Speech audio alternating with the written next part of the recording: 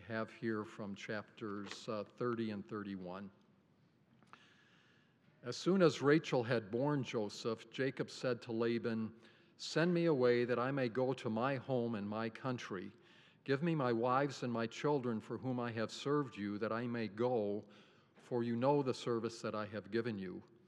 But Laban said to him, "If I have found favor in your sight, I have learned by divination that the Lord has blessed me because of you. Name your wages, and I will give it."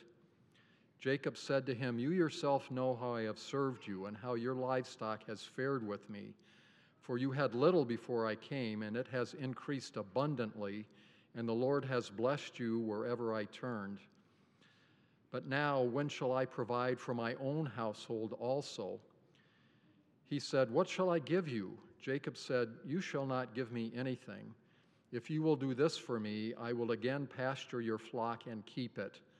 Let me pass through all your flock today, removing from it every speckled and spotted sheep and every black lamb, and the spotted and speckled among the goats, and they shall be my wages." Thus the man increased greatly and had large flocks, female servants and male servants, and camels and donkeys. So Jacob sent and called Rachel and Leah into the field where his flock was, and said to them, "I see that your father does not regard me with favor as he did before, but the God of my father has been with me. You know that I have served your father with all my strength, yet your father has cheated me and changed my wages 10 times. But God did not permit him to harm me." Then the angel of God said to me in the dream, "Jacob," and I said, "Here I am." And he said, "Lift up your eyes and see. All the goats that mate with the flock are striped, spotted, and mottled, for I have seen all that Laban is doing to you. I am the God of Bethel, where you anointed a pillar and made a vow to me. Now arise, go out from this land, and return to the land of your kindred." So Jacob arose and set his sons and his wives on camels. He drove away all his livestock, all his property that he had gained, the livestock in his possession that he had acquired in Paddan Aram, to go to the land of Canaan to his father Isaac. Laban had gone to shear his sheep, and Rachel stole her father's household gods. And Jacob tricked Laban the Aramean by not telling him that he intended to flee. He fled with all that he had and rose and crossed the Euphrates and set his face toward the hill country of Gilead. When it was told Laban on the 3rd day that Jacob had fled, he took his kinsman with him and pursued him for 7 days and followed close after him into the hill country of Gilead. But God came to Laban the Aramean in a dream by night and said to him, "Be careful not to say anything to Jacob, either good or bad." And Laban overtook Jacob. Now Jacob had pitched his tent in the hill country, and Laban with his kinsmen pitched tents in the hill country of Gilead. And Laban said to Jacob, "What have you done that you have tricked me and driven away my daughters like captives of the sword? Why did you flee secretly and trick me and did not tell me, so that I might have sent you away with mirth and songs, with tambourine and lyre? And why did you not permit me to kiss my sons and my daughters farewell? Now you have done foolishly. It is in my power to do you harm. But the God of your father spoke to me last night, saying, 'Be careful not to say anything to Jacob, either good or bad.' And now you have gone away because you long greatly for your father's house. But why did you steal my gods?" Then Jacob became angry and berated Laban. Jacob said to Laban, "These 20 years I have been with you. Your ewes and your female goats have not miscarried, and I have not eaten the rams of your flocks. What was torn by wild beasts I did not bring to you. I bore the loss of it myself. From my hand you required it, whether stolen by day or stolen by night. There I was. By day the heat consumed me, and the cold by night, and my sleep fled from my eyes. These 20 years I have been in your house. I served you 14 years for your 2 daughters, and 6 years for your flock, and you have changed my wages 10 times. If the God of my father, the God of Abraham and the fear of Isaac, had not been on my side, surely now you would have sent me away empty-handed. God saw my affliction and the labor of my hands and rebuked you last night." Then Laban answered and said to Jacob, "The daughters are my daughters, the children are my children, the flocks are my flocks, and all that you see is mine. But what can I do this day for these daughters or for their children whom they have borne? Come now, let us make a covenant, you and I, and let it be a witness between you and me." So Jacob took a stone and set it up as a pillar. "This heap is a witness, and the pillar is a witness that I will not pass over this heap to you, and you will not pass over this heap and this pillar to me to do harm. The God of Abraham and the God of Nahor, the God of their father, judge between us." So Jacob swore by the fear of his father Isaac. The word of the Lord. Amen. Let's pray. Lord, we continue in this study of Jacob, and frankly, so often we're just amazed at his mixed up and messy life, that he was your servant.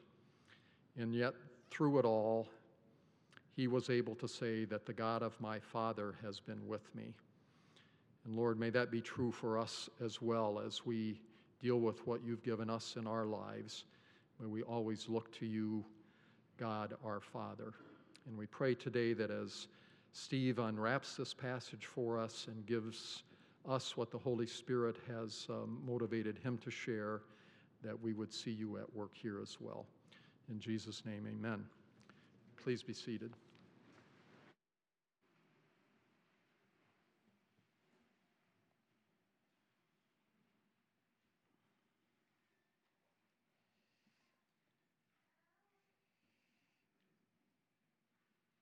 My family is very competitive. Very competitive. I don't know where they get that. But we turn everything into a contest. We turn everything into a game. And we oftentimes do Summer Olympics outside, and it involves contests of basketball and football and golf and swimming and a bunch of different kinds of skills. And then sometimes we have the Winter Olympics, and we have those inside the house. And last year we were shooting golf balls down the staircase to try to hit a bucket, and we do that kind of stuff. And for the last 3 years we've had escape houses, and again, all of this is very competitive. And we all do March Madness brackets. Everybody's required to do that. And we're all about points and scorecards and trophies and awards and all of that. And we all hate the idea of a participant's trophy. And why even play if you're not going to keep score and if somebody can't win? But I would like to think that competition can be fun and healthy. And yet I know that it can be very unhealthy, and it can even be destructive. Competition is often tied to success, and success is tied to pride. Look at me. I'm the winner. I'm better than you. Right? Jacob was competitive. His competitiveness started in the womb. His striving for success started from the time that he grabbed Esau's heel and continued into his whole life. The name Jacob itself can mean positively either protector, or negatively it can mean grabber or cheating, competitive heel grabber. And the Jacob stories are filled with that grabbing. These stories, the spotlight shines on competitiveness and conflict and cheating and pride and deceit and trickery. And what are we supposed to do with all of that? I mean, why have we been given stories like this? Well, let's find out. Today's story is really long. 70 verses. I hope some of you read the whole thing, got that whole context. Good. We've cut it down to 40 verses, and I'm going to have to fill in some of those interesting pieces. But I would, as we go through this series this summer, I would encourage you to bring your Bibles, because what we're doing is we're taking off big chunks of these stories, and it's really longer than what we can print, and so it's good to be able to refer to other places. So it'd be good to bring your Bibles always, actually. But before we get to the story, we're going to review the cast of players to make sure that you remember who's who. So we're going to play a little Bible trivia. Shall we keep score? So the covenant promises were made to Abraham and Sarah, and they finally had a son who was named what? Isaac, okay. And Isaac got married to who? Rebekah, very good. And then Isaac and Rebekah had twins, and the twins were named what? Jacob and Esau, affectionately known as Harry and the heel grabber. Remember?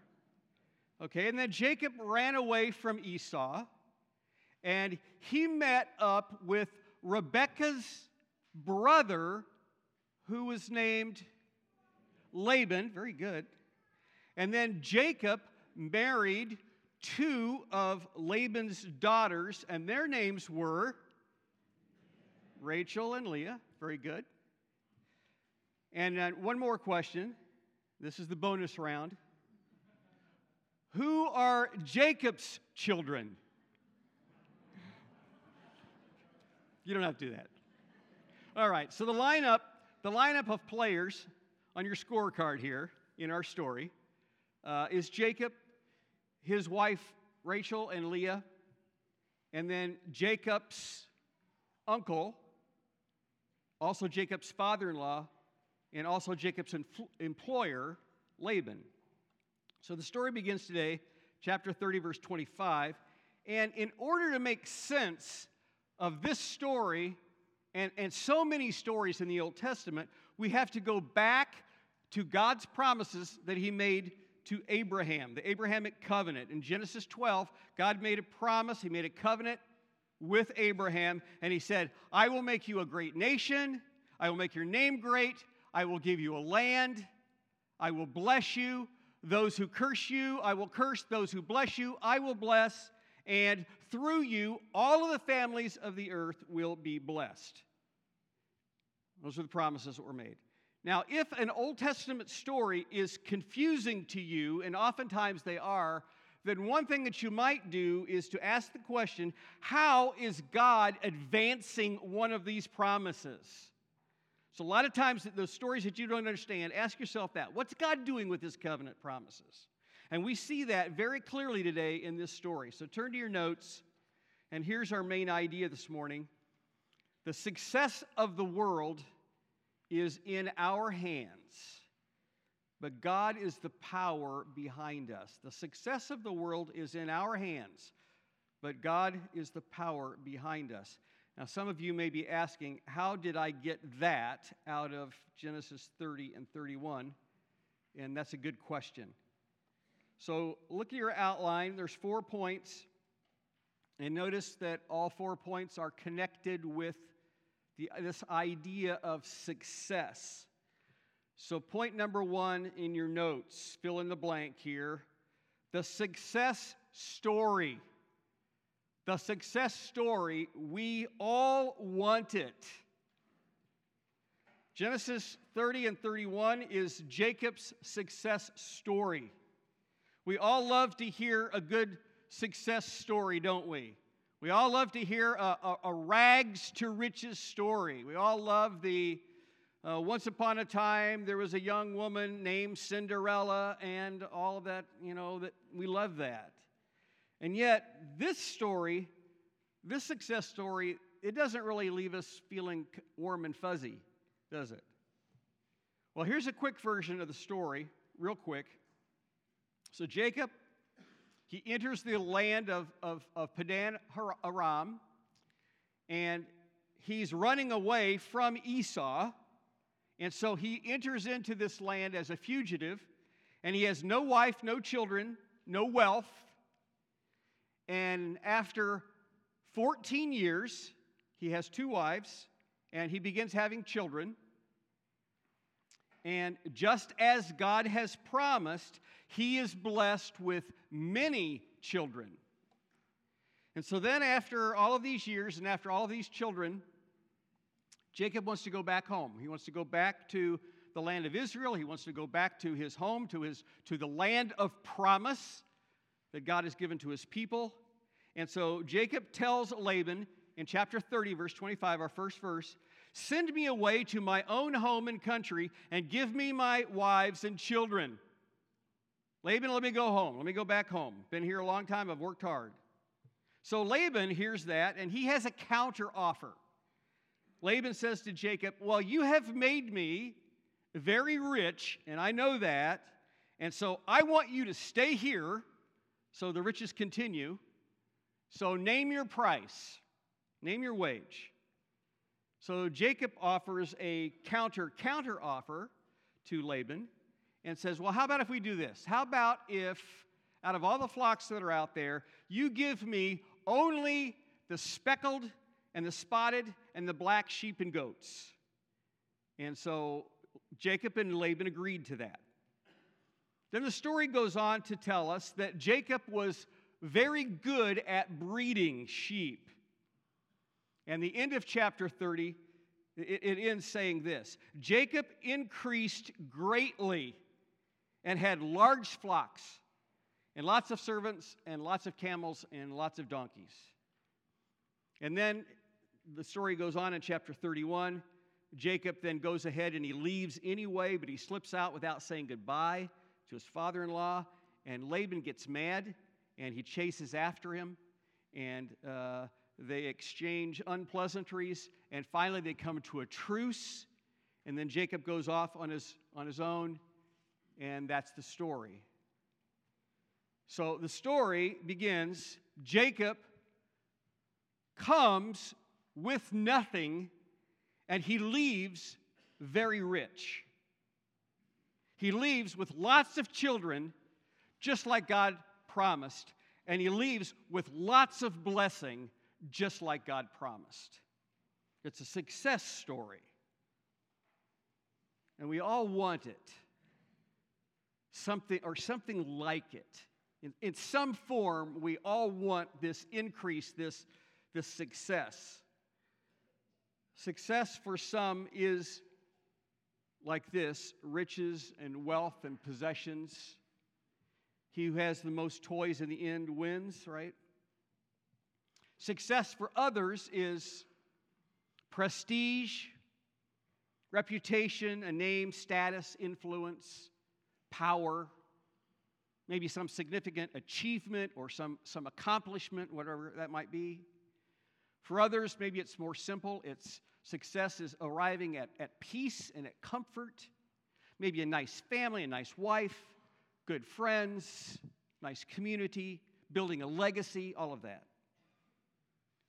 But the Bible, and specifically the Abrahamic covenant, takes all of those ideas of success, all of those things that we think about, all those things that we desire, and puts them all together and calls it blessing.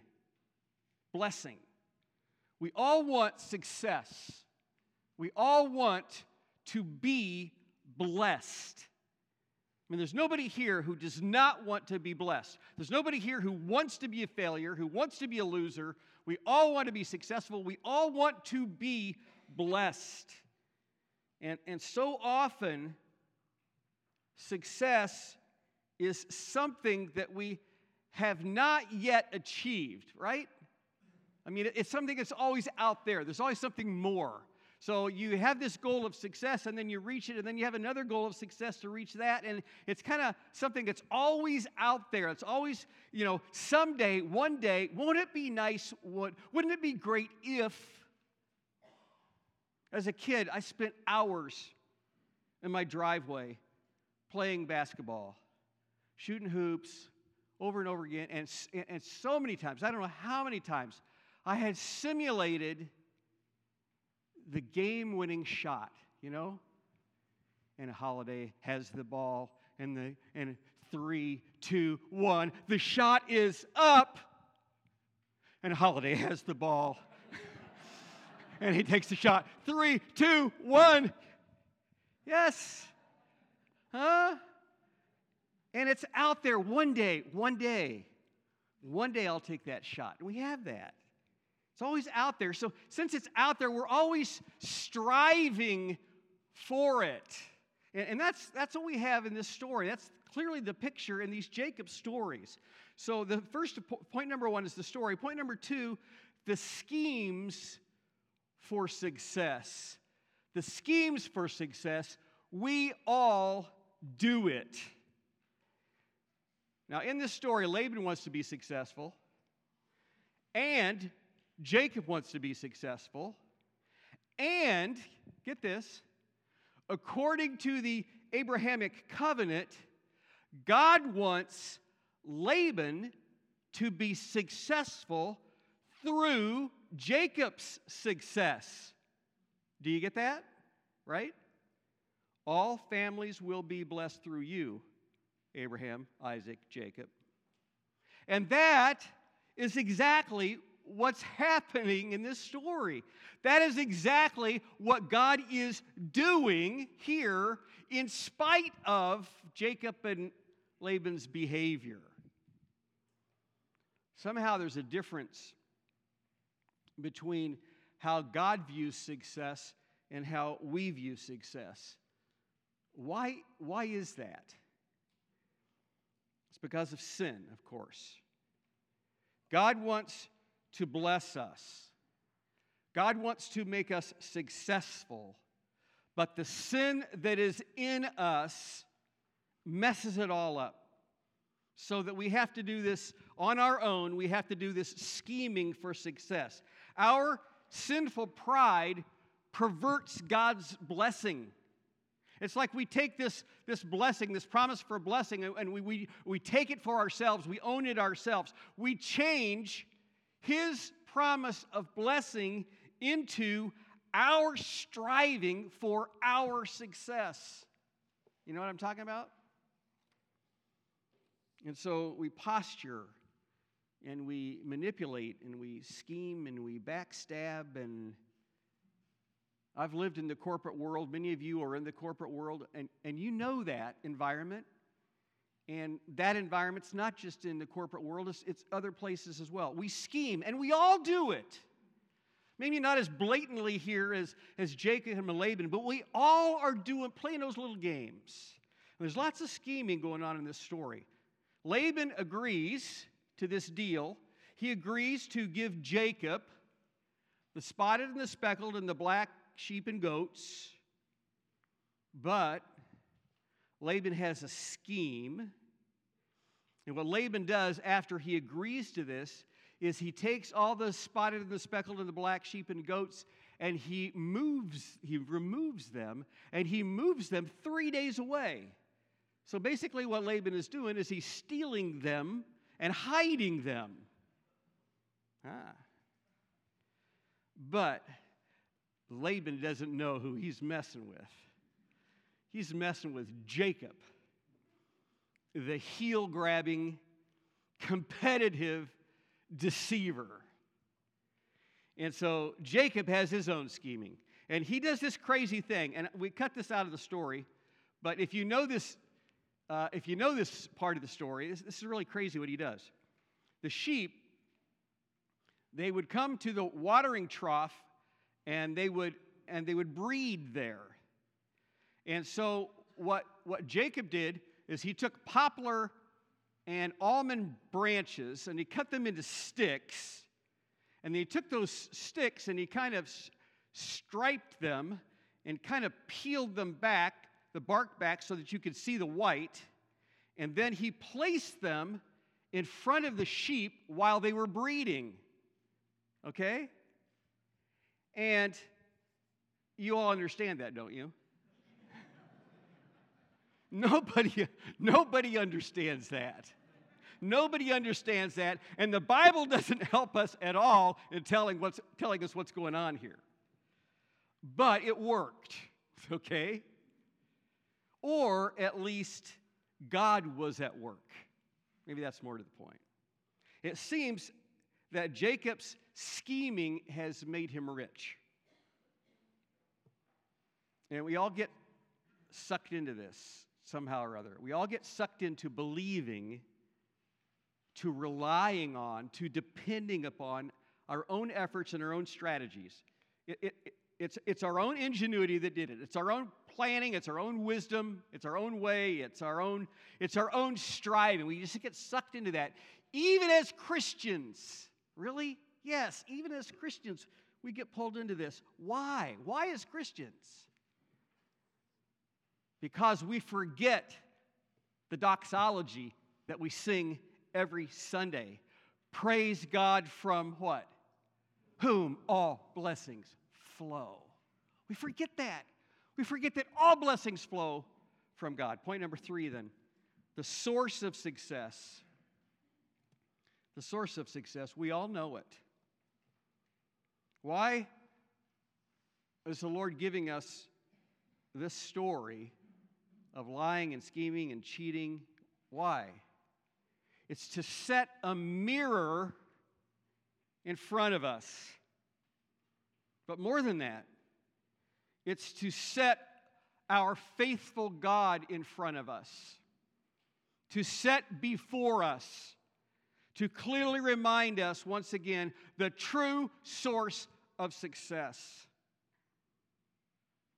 Did Jacob get that? Did he know that? Yes. Jacob knew the true source. Look at the text. 31, verse 5. God has been with me. 31, verse 7. God did not permit Laban to harm me. Verse 31:11.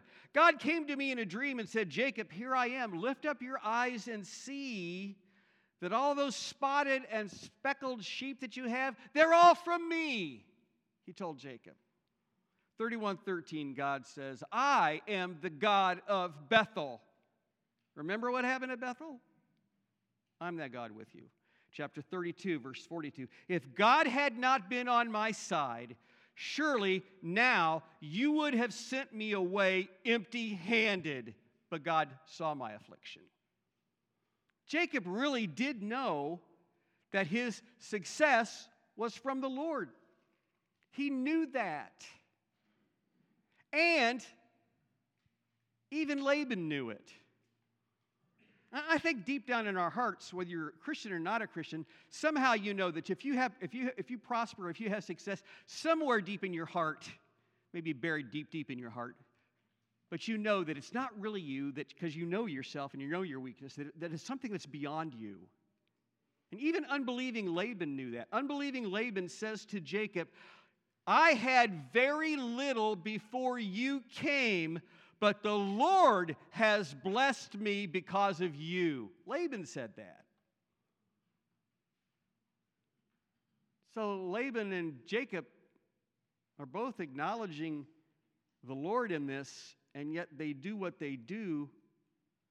You see, it's possible to have God words on our lips, praise God from whom all blessings flow, and yet in our hearts to be self-reliant, depending on our own strategies, depending on our own schemes, our own tactics. And the point of this story and the good news of the gospel is that God breaks through all of that. He is so committed to His people. He is so committed to His promises to His people that His plans to bless them and to bring success to them, they break through all of the tricks and all of the lies and all the schemes. God in His grace breaks through all of the striving and all of the fighting and all the competition and breaks through all of the self-reliance and all the selfish pride, self-centeredness, breaks through all of that. Jacob's story is a success story, but only because of God. And we see that as we read that story, don't we? And we need to see that Jacob is missing something here.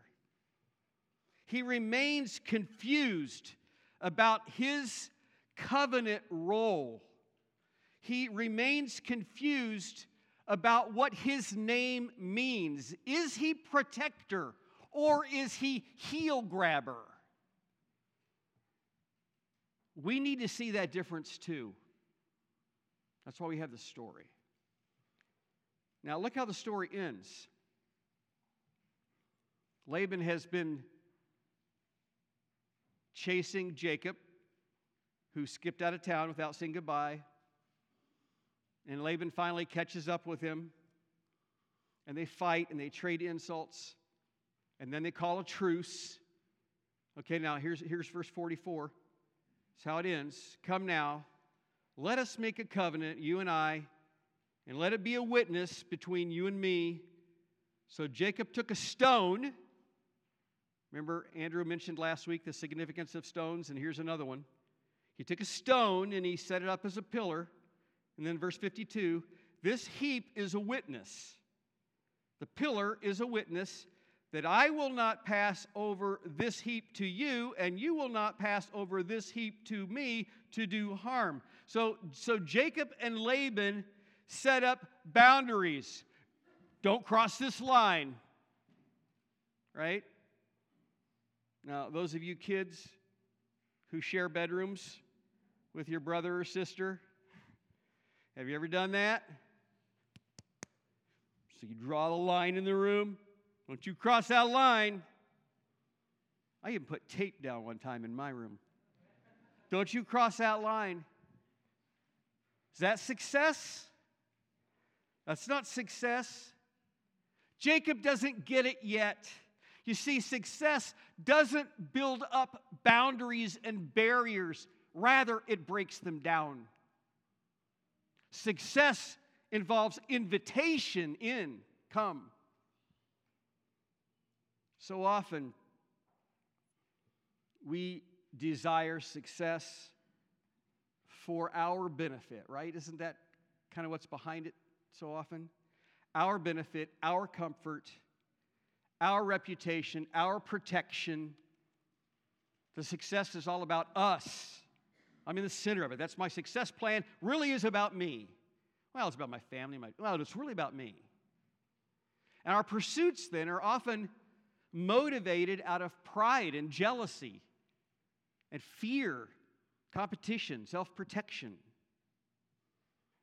And so then we have tactics with this bag of tricks and deceit and cheating and escaping and pretending and not giving it to you straight and criticism and all of that.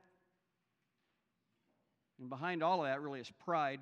C.S. Lewis says, pride gets no pleasure out of having something, only out of having more of it than the next man.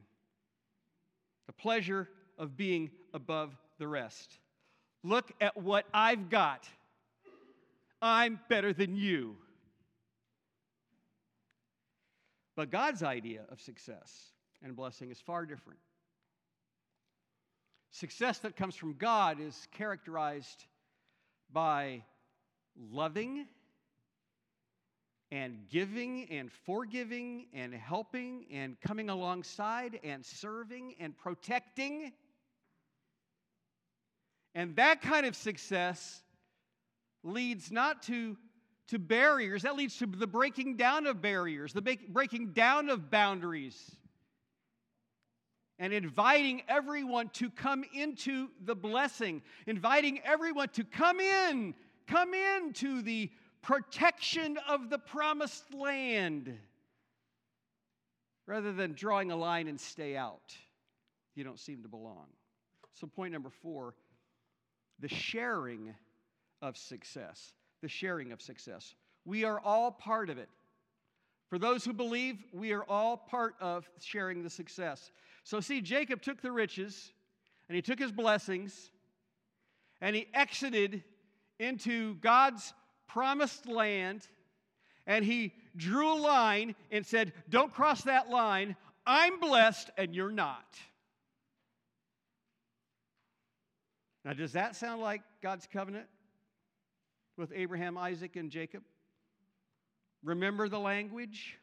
All the families of the earth will be blessed through you. Welcome, come in, share the blessing. But Jacob didn't get that. And we don't get it either. And we would never get it. We would never change unless the right man was on our side. And the story points us to him. The story points us to the man of God's own choosing, Jesus. He came as the blessing and the success of God. Jesus came, he was blessing in a person, in the flesh. And he did not scheme, but he served. And he did not come with tricks, but he came with truth. And he did not grab, but he gave up even his own life. And he did not draw lines, but he said, "Come unto me, all you who are weary." Jesus died for our selfish striving. He took our curse so that we could enjoy his blessing. His success has become ours. So now back to the main idea. The success of the world is in our hands. But God is the power behind us. We don't have to scheme. We don't have to grab. We've been blessed. And that blessing does not make us, get this, that blessing does not make us cocky. It does not make us self-righteous. It does not make us hoarders. It does not polarize us into our own little world. It makes us sharers, doesn't it? All the families of the earth will be blessed through us. We have these flowers in our yard. And they're all around, and they're all different kinds in pots and in the ground and out. They're different colors and sizes. And I don't know anything about flowers, but I know all of our flowers. And it's been really hot, right? And all those flowers that I have got to know are drying up and like withering, right? Seeing your flowers and their petals, and they're so sad. And I'm the guy with the water. But, I may not have enough water because, I might need it myself, and I do need it. But I have a hose, and the hose is connected to a faucet, and the faucet's connected to a water pipe, and a water pipe is connected to like some big water reservoir. And so I have plenty of water, and it's not going to run out.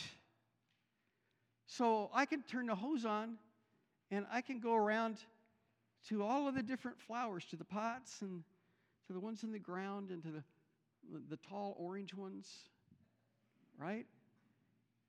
And I can spray all of the flowers. Blessing and success are in our hands. And there's so much thirst and dryness and withering around us. And there's so much scheming and lying and game playing and competing and all of that. And yet we've been given a hose of blessing that's connected. And it won't run out. So spray it. Spray it. to this place on this day with this person, and here with this person, and the tall orange ones and this person, and to all of those, spray it everywhere. Spray it every day. Spray it at school and in the office place and in your neighborhood. Spray it because it won't run out. Give yourself away. You won't run out.